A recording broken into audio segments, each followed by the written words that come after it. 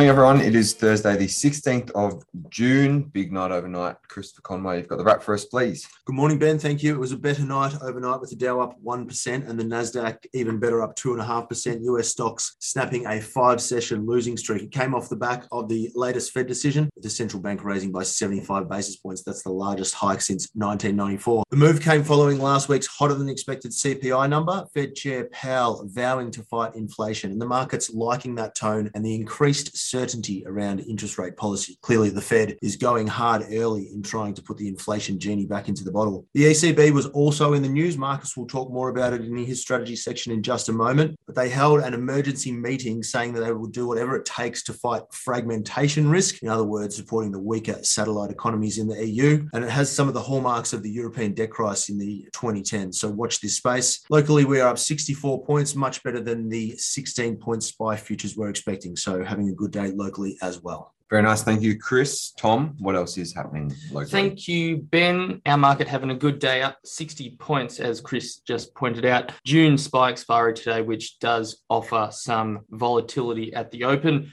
Healthcare and utilities are the only sectors in negative territory. We have CSL off 0.2%. Miners and property names are leading the market higher. BHP up 1.7%. Fortescue up 2%. Rio up 2%. Lithium and uranium stocks are the standout performers.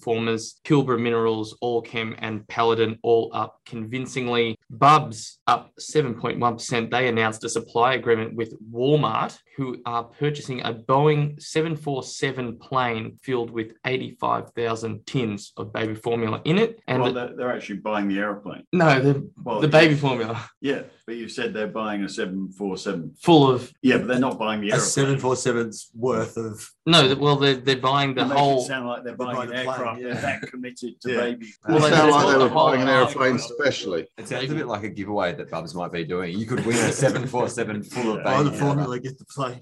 No, they haven't bought the plane. They've bought a cargo load with 85,000 tins of baby formula in it. Australian Ethical is up 2.6%. They had some full year guidance out. Eagers Automotive up 9.2%, launched a buyback of up to 10%. Hum Group, surprisingly, up 3.7%, despite a pretty uninspiring update on the trading environment, which is looking pretty ugly for the business. They've said net profit down 61%. This, of course, is Flexi Rent. Older hands know it as Flexi Rent. And of course, they wanted to become a buy now, pay later company, called themselves Hum. And they timed it right at the top of the BNPL cycle. And it's probably costing a lot in sentiment, or lost sentiment, that they needn't have lost. But anyway. Up today. So that's one to look at. Link down 12.3%, though, as the ACCC voiced some competition concerns from the Dye and Durham proposed acquisition. And we have unemployment data out at 11:30. Headline unemployment expected to fall to 3.8% from 3.9%. Thank you, Ben. Very nice. Thank you, Tom. Leighton, have you got anything interesting for us out of the brokers today? Yes, thank you, Ben. Chris had this one as his chart of the day yesterday, Hub 24. It's down 4.6% this morning, but brokers responded positively to a strategy and business update. They've retained overweight and ad recommendations, but they have lowered price targets just due to the current macro outlook. Just jumping in there, Leighton, just to let listeners know that I was bearish on the stocks. It's going in the right direction. Your chart yesterday was just pointing out a big breakdown below support. So down again today. Yeah. And Credit Suisse has said that it supports the strategy, which should entrench the company in the advice business and market share gains. But as I said, they have lowered their price targets due to the current macro outlook. And Credit Suisse has a target price of $38, which is down from $40, implying an 88% upside. Macquarie has a target price of $32.20, which is down just slightly, but that still implies a 60% upside. And Morgan's target price has dropped from $32.10 down to $25.80, which implies a 28% upside. So we're all still looking for a bit of upside there in the long run. I think it's worth pointing out that when stock prices fall a lot, brokers always have target prices well above the current share price. The share price has dropped a lot recently. It makes it look like a buy when in fact really it's just target prices are wrong. Whatever. It makes it hard when they probably update their research once a month and the stock's traded every day. Once every 6 months, usually after results. But anyway. Yeah, they did lower their target prices though. So And a couple of downgrades to look at this morning as well. Credit Suisse has downgraded Ingham's Group, that's ING, to neutral, and the target price has dropped 28.4% to $2.90, which implies just about a 7% upside. And UBS has downgraded Temple and Webster, that's TPW, to neutral also. The target price has dropped 48% down to $4.25, but that still implies a 22% upside. Thank you, Ben. Nice work. Thank you, Leighton. Chris, back to you for your trading section today. Thanks, Ben. The chart of the day today is Premier Investments. It's another one of those ones where all the brokers have seemingly ridiculous target prices at the moment. They're in the high 20s and early 30s. The stock is now sub 20. And another one that is breaking down. I think it's one of the best retailers in the country. It's run by Solly Liu, who's one of the shrewdest men in the business. But it really tells the story of the consumer discretionary space at the moment. There's really nowhere to hide in that space. We know that interest rates are going up. People are counting their pennies and tightening the purse strings. And even the jewel that is in the PMV crown being Smiggle. I know a little bit about it. Every time my young fella walks past one of the stores, he wants to spend some money in there. Even that is not shining as brightly. So once again, like I said, it's breaking down. It's just cracked the $20 round number. And like I said, it's just a placeholder for the entire consumer discretionary space at the moment. Aside from that, I will be doing a webinar next Wednesday, 5 p.m. Slightly different format this time, guys. Rather than chart chat, I'd like everyone to submit their favorite stock codes and we'll pick the top 10 most popular. And then I'll do a deep dive into those stocks. So please register for that. Very nice. Look forward to that. Thank you, Chris. Henry, over to you for your take today. Well, first of all, I'd like to thank everybody out there in Memberland for their suggestions on my smoke alarm issue. There we go. There it goes off. It's been very engaging. I've come to the conclusion that it is actually an alien in the ceiling, and I'm waiting for Sigourney Weaver to appear, which will be a bonus on lots of fronts. So looking forward to that. But as yet, the electrician who spent 2 hours on it yesterday failed, and it's still going off, as you can hear. So it's always fun. And thanks for all the emails. It's amazing how many people have had suggestions. As far as my stuff goes today, I've invoked a very famous article written by William Rees-Mogg, who wrote an article back in 1967 called Who Breaks a Butterfly on a Wheel? And this article was concerning Mick Jagger's 3-month prison sentence for Redlands, a very famous incident with Marianne Faithfull, including a rug at the time. The reason I invoked William Rees-Mogg is basically looking the electrician's view about inflation and the RBA and the Federal Reserve's response to it. Of course, we had the 75 basis point last night move higher. And the idea, of course, is whether inflation can be cured or beaten by interest rate rises from the central bank, when most of it is being caused at the moment by the oil price. And luckily, the oil price has started to come off a little bit, which is good. So maybe we are going to see a little bit of tempering in that. So just to look at that inflation, I had a good discussion with Koshi yesterday on the same lines on the call. And one stock that I still like, and I've got to say, is one of those kind of all-weather stocks as far as I'm concerned, is Transurban, which I've written up again today. Everybody gets a bit freaky outy about the debt levels in Transurban, but most of their debt is actually hedged and for 7 years. So by the time they have to consider worrying about that, we'll probably be in a recession and we'll see rates coming down again. So these guys have had some forward thinking in their business plan. And the beauty of Transurban, of course, is that interest rates really don't affect them too much because it's all about inflation. And inflation at 7% when it comes in July is going to ensure some nice big fat toll price rises. And if you're a guy or a girl out there commuting,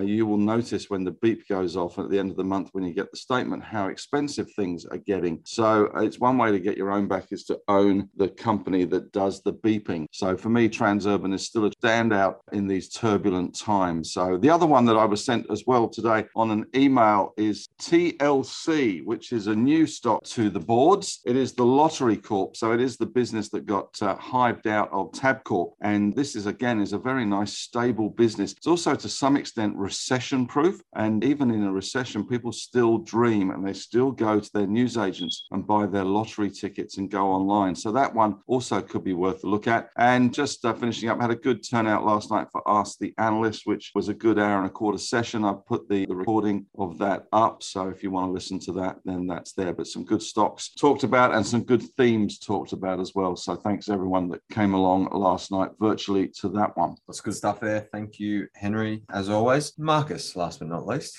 What have Thanks, you got Ben. Henry, why did Bob Marley die? Is this a joke? I'd imagine it's something to do with too much weed. Right. Or maybe he was jamming. Well, too much jam. Anyway, you might look that one up. I thought as well it was probably a drug overdose, but but look it up. Right, on the strategy front today, a relief rally obviously today, although we have opened up and look a bit drifty, so not a lot of follow through. I've written in the strategy piece today about the Fed. I don't need to run through too much of that, and I don't think there are any great conclusions or new information in there, except that they downgraded GDP forecasts, they upgraded unemployment forecasts, and there are a few indicators like retail sales fell for the first time since last night as well. We are going to start watching these economic indicators coming off, and that could, perverse way, could be good news. As Henry says, it's all about inflation. If inflation comes off, then the market might just relax a little bit. Anyway, lots of stuff on the Fed, obviously, and a relief rally overnight. I'm in cash in the ideas portfolio and the strategy portfolio, and yes, I've had a couple of emails about not updating the portfolios on the portfolios tab. I'll do that, but happy to be there at the moment. Now, one other thing that's popped up today, as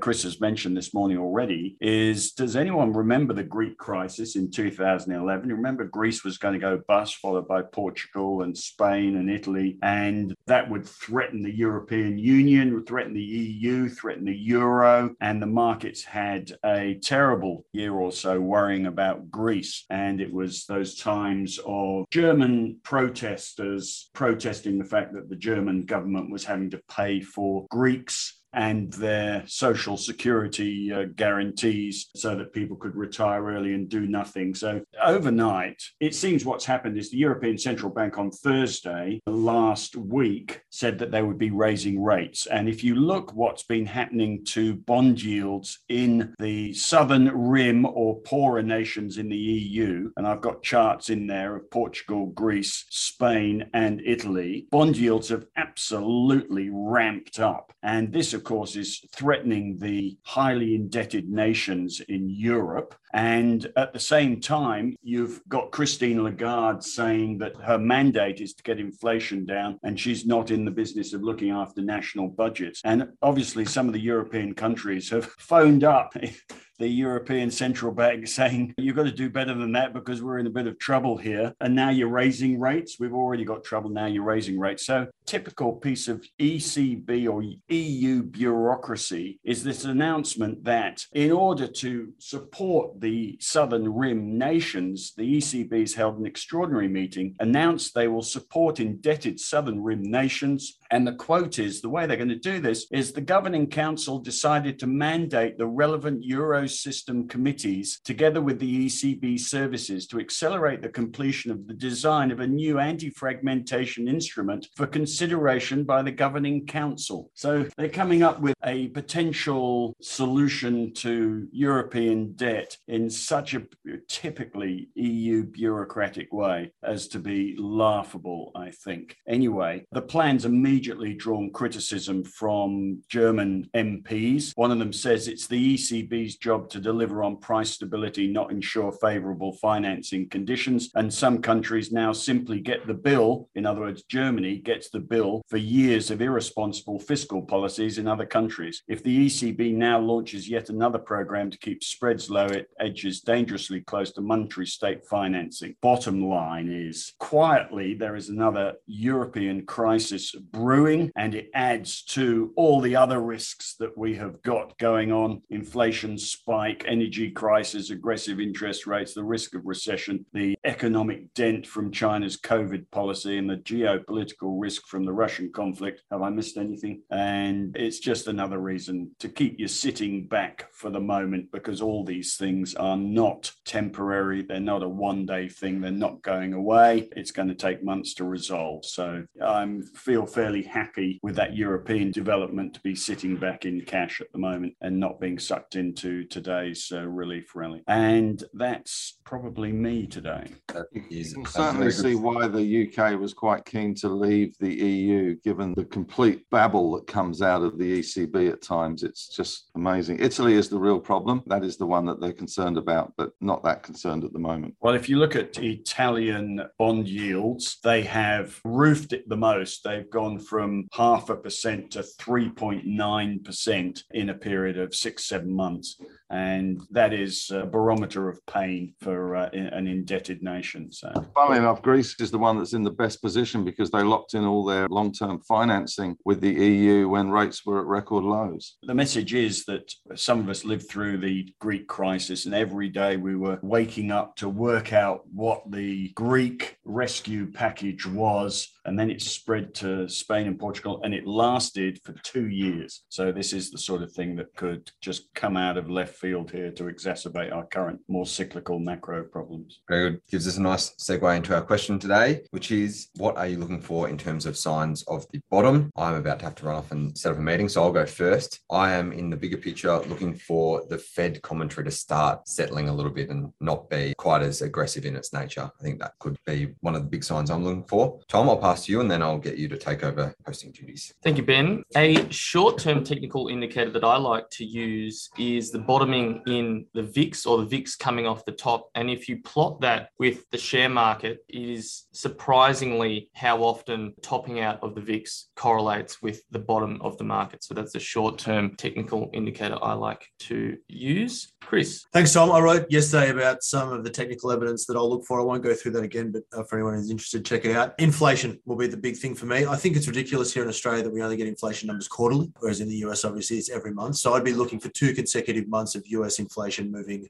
lower as starting to be a sign of the bottom. Very good. Leighton? I'd be looking for those sentiment-driven stocks to have some consecutive wins and just less volatility as well. Very good. Henry? Mine is quite a simple one, and it is flashing a little bit at the moment, is the length of the 52-week lows that we have in the end of day report, which has now, I think it's now 2 screenshots, isn't it, Tom? Yeah, on Wednesday it was two screenshots worth, or Tuesday. Very long email. Really long. Yeah. So it's so long that it's just got into ridiculous territory. And more importantly, I guess, as well, not only the length of it, but when you look at the ones that are reaching 52-week highs, there were only 3 yesterday. Yeah. Steamship Trading, ResApp, which has had a pretty good move with a new bid from Pfizer, and Crown Resorts. The rest of it is a shopping list of disaster of 52-week lows. So that is pointing something. I'm not sure what yet. I think it may be a little early, but certainly, when that list gets quite long, as it has done, then, you get to that baby being thrown out with the bathwater period of time. And of course, June tax loss selling has just exaggerated that. Not saying we're there yet, but certainly that is one of the signs I keep looking for. That's a very good one, Henry. And Marcus, last but not least. Yes, I like Henry's and the VIX, of course. I think it's a bit obvious that when the VIX peaks, the market bottoms, the VIX peaks, but it is a very good indicator of fear, and you are supposed to buy when others are fearful. So it always tops out at the bottom of the market. Having said that, I find the most worrying sign is that my 20-year-old plus children are now colluding on what colours to paint their bedrooms, and it means that they're here to stay. And that, I think, is disastrous and is again a reflection of their ability to earn money, save money, and buy a property or rent a property, which is obviously diminishing by the day, and they've started long-term planning to stay at home. I believe the only way to get rid of them is to sell the house, so I will probably be doing that.